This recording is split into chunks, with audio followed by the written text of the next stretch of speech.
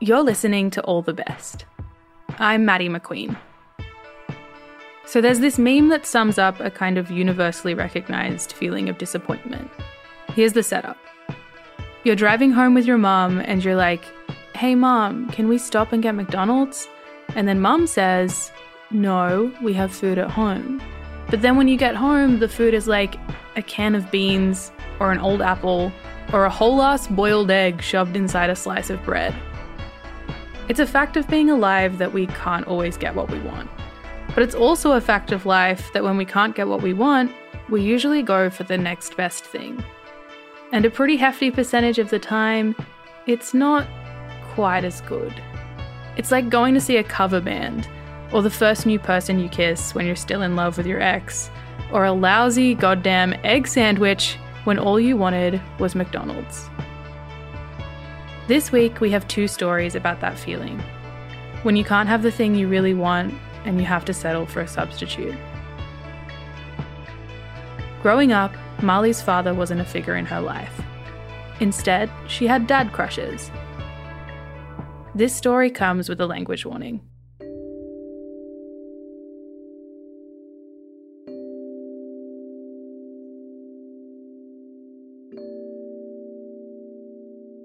When I was about 6, I asked my best friend's dad if he could be my dad.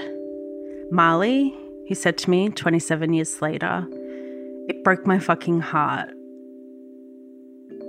I never really feel free to talk about my father. My family doesn't like it, and I understand that. I think he was a decent dad to my half-siblings, but our relationship was extremely complex, so it's a rough sea in which to cling to floating detritus. It's really complex and hard to explain. I had a dad, yes, but I did not know him. I had siblings, yes, but grew up an only child. Even I don't really know what happened. It's done now anyway. My circuits have long been all jumbled up. Let's not fight about how the milk got spilled. Let's just cry instead about how we have no milk now, that it's puddling on the floor, and try to mop it up somehow, even though we have very little in our arsenal that is absorbent. It's a pain in the ass being a fatherless daughter. Daddy issues are so often used to blame and deride people, usually women, for something that they didn't do. It gives you a weird relationship to older men. I only dated one once, seeking, I don't know, I guess I just wanted someone to take care of me. It was a disaster. Turns out the type of grown men who date extremely mentally ill, drug-addicted teenage girls are not always awesome guys. Who knew? I don't know how to act around dads or how they work. None of my mum's boyfriends were very dadsy. We were always either buddies or bitter enemies. I felt no dad energy from them. Just try and tell me what to do, guy. You're not my dad. Instead, I had dad crushes. These were wholesome as, utterly non-sexual. There's no, ooh, daddy, sexy time banter with me. It makes me feel weird, but you do you, friends. Instead, I focused on completely unattainable men onto whom I could project all of my confused feelings about my dad. I could idolize them as a perfect father, whatever that meant. And because they were so far away as to be almost unreal, they could never hurt me. My best friend's dad seemed like one of those, and so I guess asking him to be my dad too made sense to me as a 6-year-old. Fuck, I didn't know how you got dads. Maybe you had to ask for them. That didn't work because he never became my dad. So as time went on, I glommed to father figures the only other way I knew how, the way most people who fall right on the edge of Gen X and elder millennial would do, through the telly. Early ideal dads? Roscoe Orman as Gordon from Sesame Street. There was something enticingly fatherly about his mustache. In 1987, a mustache was nice and dadly. Steve Martin seemed fun when I watched him in Parenthood. Dressing up as a cowboy for his kid's birthday struck me as something a good dad might do. John Goodman as Dan Connor was the kind of dad I could realistically imagine as mine. Working class, flawed but kind overall. He spent a bunch of time on Roseanne fixing his motorcycle, and he reminded me of the big-bellied bikers my mum was friends with. The ones who gently placed me on the fuel tanks of their Harleys for thunderous rides around the block, who bought me the full collection of Narnia books for my 10th birthday, and who were all sent to prison later on for cooking meth. Look at Tom Hanks, beginning around the era of Sleepless in Seattle, and try not to see the good father vibes rising off him like stink lines in a poorly drawn cartoon. Good dad vibe is an embodiment that's hard to describe, but I know it when I feel it. It's kind but firm, like, I'm not mad, I'm just worried. Silly jokes that make you groan. Letting you sneak out to see friends even though you're grounded, saying, don't tell your mother. It's flannels or beige slacks or dad jeans with the t-shirt tucked in. It's getting him a beer from the fridge after a long day at work and him letting you have a teeny sip and saying, thanks, darling.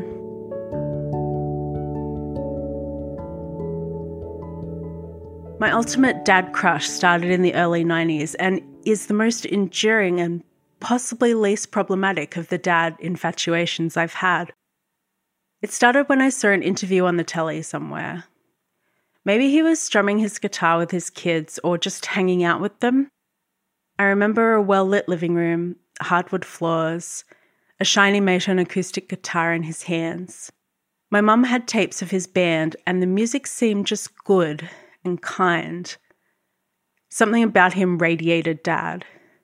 It vibed off him and through the screen, and I was in. I was in with Neil Finn. If Neil Finn was my dad, he'd write a song about the day I was born, like Our Day by Split Enz. If he was my dad, he'd hold my grubby little kid fingers just so on the huge fretboard of his guitar and teach me how to play G, A, and D. Maybe even F, though as an adult, I still can't play F properly. My fingers are too small and weak. If Neil Finn was my dad, he'd ruffle my hair in the bright kitchen as I ate my lunch at the kitchen island. Even though I'm a girl and my always tangly hair needs no extra ruffling, it's in all the books as something dads do. If Neil Finn was my dad, he'd give me a present on my birthday for sure, and it would be a good one, and my cake would be really fancy because Neil Finn is a bit rich and it would be nice to be a bit rich. If Neil Finn was my dad, I guess I wouldn't be me. And I have no idea if that's good or bad. I've had a hard time writing this piece, or anything really, since the world tipped over. Too busy being giddily manic and trying to recalibrate the future on a weekly basis, a daily basis. It's easier to just live hour to hour. My dad didn't live to see the pandemic. I saw him before he died, but what's a few hours with a cancer-ravaged skeleton 1 month before his death to a lifetime of questions? I have no idea what he would have thought about COVID-19. Would he have been a skeptic? Would he have called me to see how I was going in lockdown? I haven't had a lot of dad crushes for the past decade. Maybe I've matured. Maybe I just forgot to do it.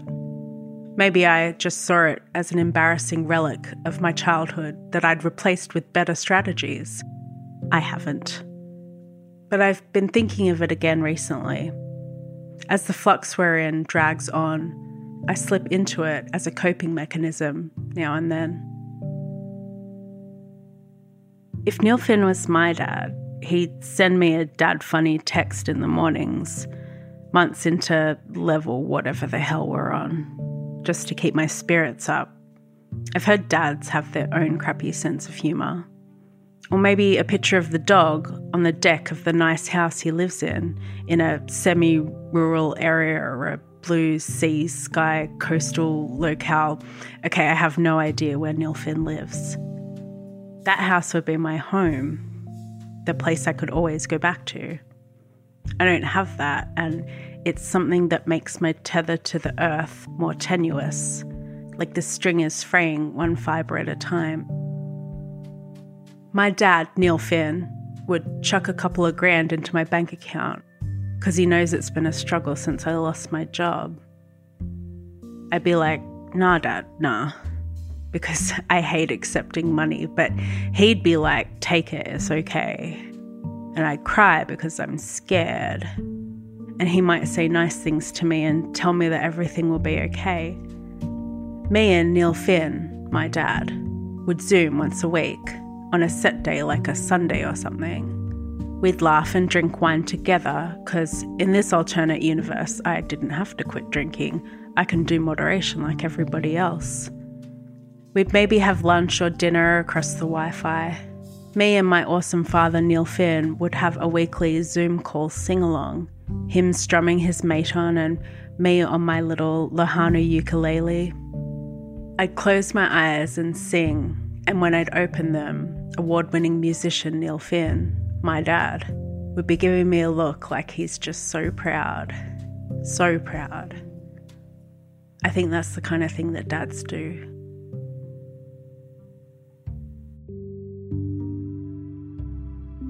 Big Dad Energy was written and read by Marley Jane Ward.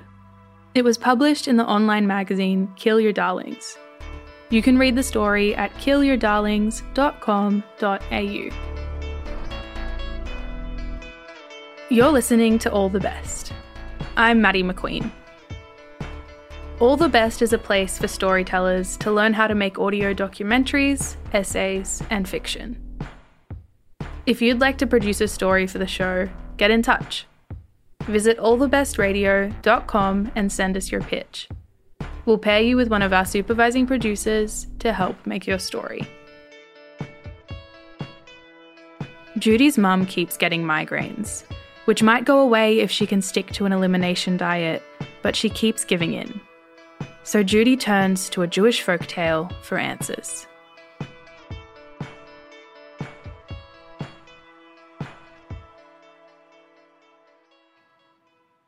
It started with bread and butter. Mum's dietitian had recommended she cut out a bunch of different foods from her diet to figure out what was triggering her headaches. That meant all the good stuff was off the table. Dairy, refined sugar, beloved gluten. I tried to be supportive, not to go on the diet myself. I had a long-standing daily appointment with peanut butter toast and white tea, but I tried to be more discreet. Dad didn't really notice. He lived behind his newspapers and only ate what was put in front of him. It was 4 days before Mum caved. I caught her red-handed in the kitchen late one night, a piece of buttered toast dangling from her lips. She was in her dressing gown, wrapped in a scent that pervaded my childhood, the warm mumness she only seemed to get in her pyjamas. "Oh, darling," she whispered. She always spoke quietly, as if to keep the headaches at bay. "I am trying." She really was. Her headaches had been worsening in recent years. When they came on, she'd have to rest in her bedroom, curtains drawn. The house would fall as still as a fly caught in a web. All the struggling over with. After 4 days of dieting, she was buttering toast in the dark. At 6 days, I caught her snacking on a Mars bar. A week in, Mum was flagrantly pouring milk into her cereal. At that, I gave her a plaintive look. "I just can't," she told me in despair. "I tried, but it's torturous, Judy." As she spoke, she spread a thick layer of butter on her toast with a crinkling noise and lathered strawberry jam on top in globs. When she bit into it, the jam stained her lips red. The headaches persisted, and I minimized my own noise to complete the silence Mum needed. Shallower breaths, gentler keyboard tapping. By December, she was increasingly taking days off work, and I took on more household chores. One afternoon, I peered into her bedroom while she slept. Her doona rose above the mattress like gently rolling hills. That familiar scent was there, surrounding me like when she used to tuck me in bed. Her pained breathing soared through the silence, and she whimpered on every exhale. I quietly shut the door. That night, I drew out a book from my shelf, a musty leather-bound tome with gilded edges. Scanning the crumbling pages right to left, I combed slowly through the cramped Hebrew script until I registered the word Golem. In the depths of Christian Europe, in the city of Prague, there was a wise man, a rabbi who was known as our teacher, Rabbi Lu, Morenu Harav Lu, Maharal. As they were in cities across Europe, the Jews of Prague were confined to a ghetto, a gated neighborhood, an abattoir cage. There was always violence, and it always peaked at the festival of Pesach, which falls near Easter time. Christians, mourning their Lord, would turn their gaze to the ghetto. They whispered of the Christ killers who flavored their bread with the blood of Christian children. Their murmurs led to accusations, and the accusations led to screams. The Maharal, in his wisdom, resolved to create a protector for the children of Israel, to ease their suffering.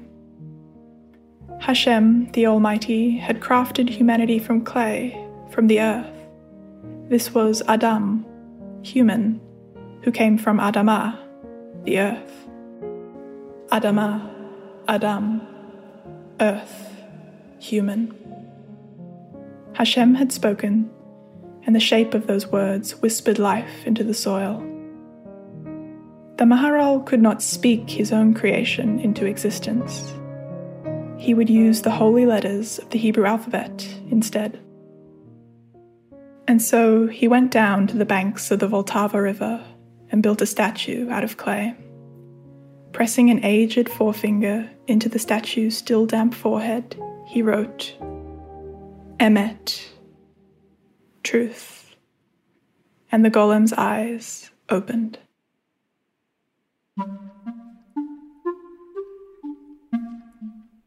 I studied the ancient book, piecing together the recipe, the process. One Saturday night, when I was ready, I crept into Mum's room. Careful not to wake her, I knelt on the bed. In my hands I held a bowl, and in it was mud I had gathered from the Yarra. I whispered a blessing over it. As I leant over Mum, some watery mud sloshed over the sides, staining the white sheets brown.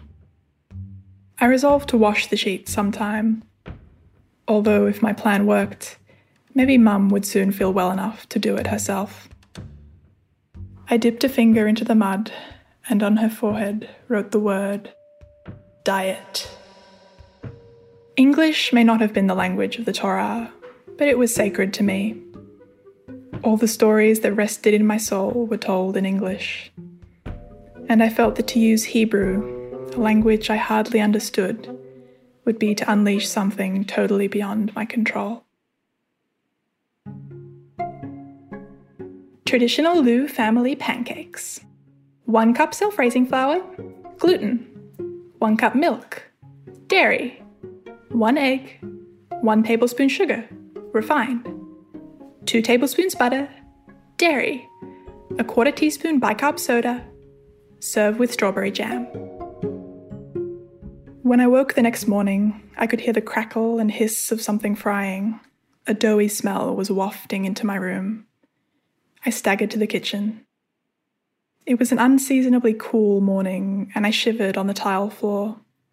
Padding in with bare feet, I saw that Mum was at the stove with her back to me, making pancakes. I had failed then. I sighed, and Mum looked over her shoulder. The mud on her forehead had dried, but not before little rivulets dripped down to her temples, the sides of her nose, into her hair, like the branching pattern of a river delta. And the letters were still there. Diet. She smiled and paced up to me, pecking a kiss on both cheeks. I kissed her as well, and tasted mud on her skin. You're up early, Judy Zudi. Why don't you try some pancakes? I looked at the pile of pancakes. They were puffy and steaming. Mum turned back to the stove. I woke up a few hours ago and I just had this urge to make pancakes. But I needed some things: gluten-free flour, almond milk, coconut sugar. So I went shopping. I glanced at the clock on the wall. 7:14 a.m. What health food store would be open before the crack of dawn on a Sunday? Dad woke up and encountered Mum. He gaped at the muddy signage on her face, but I caught his eye and shook my head. "Don't mention it to her," I mouthed. I hadn't seen Mum this excited since my high school graduation, and after all, the pancakes tasted great.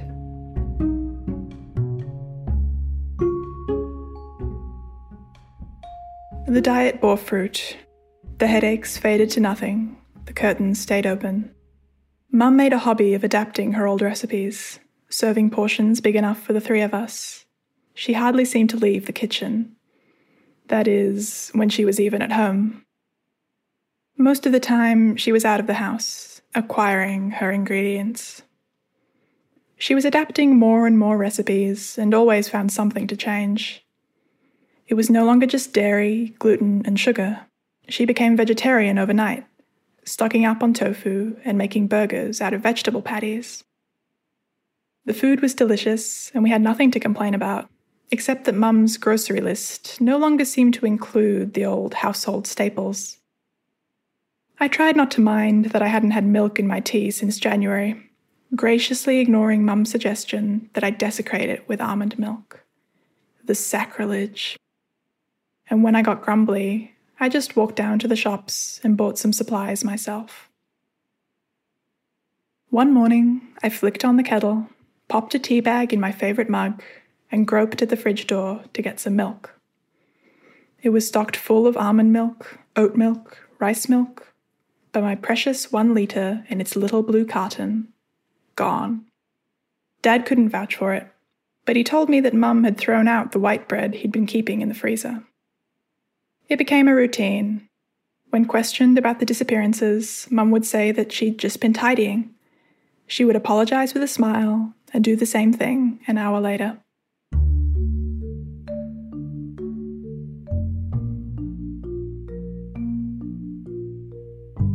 I started to wonder if her dietitian was ever going to reintroduce certain foods. Wasn't that how they figured out what was causing all the trouble? But Mum laughed me off. She'd stopped going to the dietitian, she said. Why bother? She was feeling fine. Great, in fact. She'd just keep doing what she was doing. I decided that it wasn't worth fighting. She hadn't had a headache in months, and she was overflowing with energy. A perpetual motion machine. Often she was so busy that she didn't seem to hear me when I spoke. Her bright eyes looked not at me, but through me. I had expected that the muddy word on her forehead would fade with time, that I'd need to reapply, like touching up lipstick. But the streaky writing didn't disappear. In fact, it hardened. Soon it had fossilized to a pale, stone-like grey.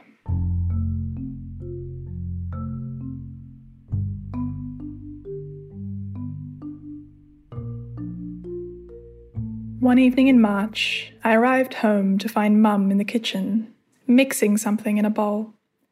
I sniffed the air. "Something smells damp. Are the pipes leaking?" I asked.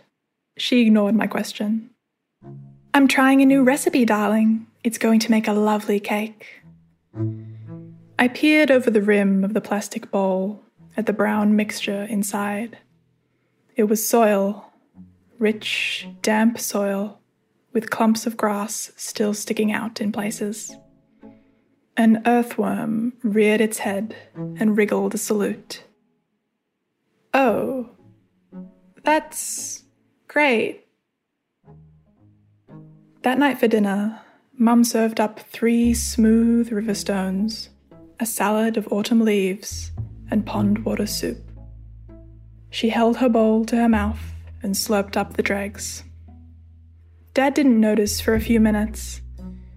When he finally put down his newspaper to eat, he stared at his rock for a while, as if the force of his gaze would turn it into a steak. "This looks just lovely," he said finally. Then, turning to me, "Shall we go for a drive, Judy?" We went for a Macca's run and left Mum to finish the leftovers. We had dessert there too, and I tried to let my vanilla soft serve expunge the image of Mum's latest feat of baking from my memory. Characteristically unhelpful, Dad ordered a mud cake.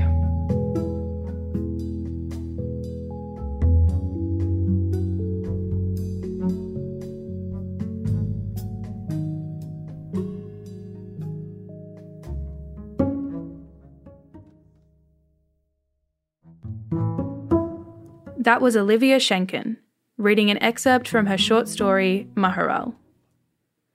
It was published in issue 119 of VoiceWorks, a national literary journal that features new writing and art by young Australians. All the Best would like to acknowledge the traditional owners of the lands on which we make these stories, and pay our respects to elders, past, present, and emerging. All the Best is made at FBI Radio in Sydney in association with SYN and 3RRR in Melbourne. Our executive producer is Ryan Pemberton. Mel Chun is our Victorian State Coordinator. The All the Best community coordinators are Chloe Gillespie and Danny Stewart. Our SYN community coordinator is Lee Robinson. Matilda Fay and Angela Moran are our social media producers. Shining Bird composed our theme music, and Annie Hamilton designed the artwork. We're heard across Australia on the Community Radio Network, and we're made possible by the Community Broadcasting Foundation. You can find out more at cbf.org.au. You can find more episodes by searching for All the Best wherever you get your podcasts. I'm Maddie McQueen. Thanks for listening.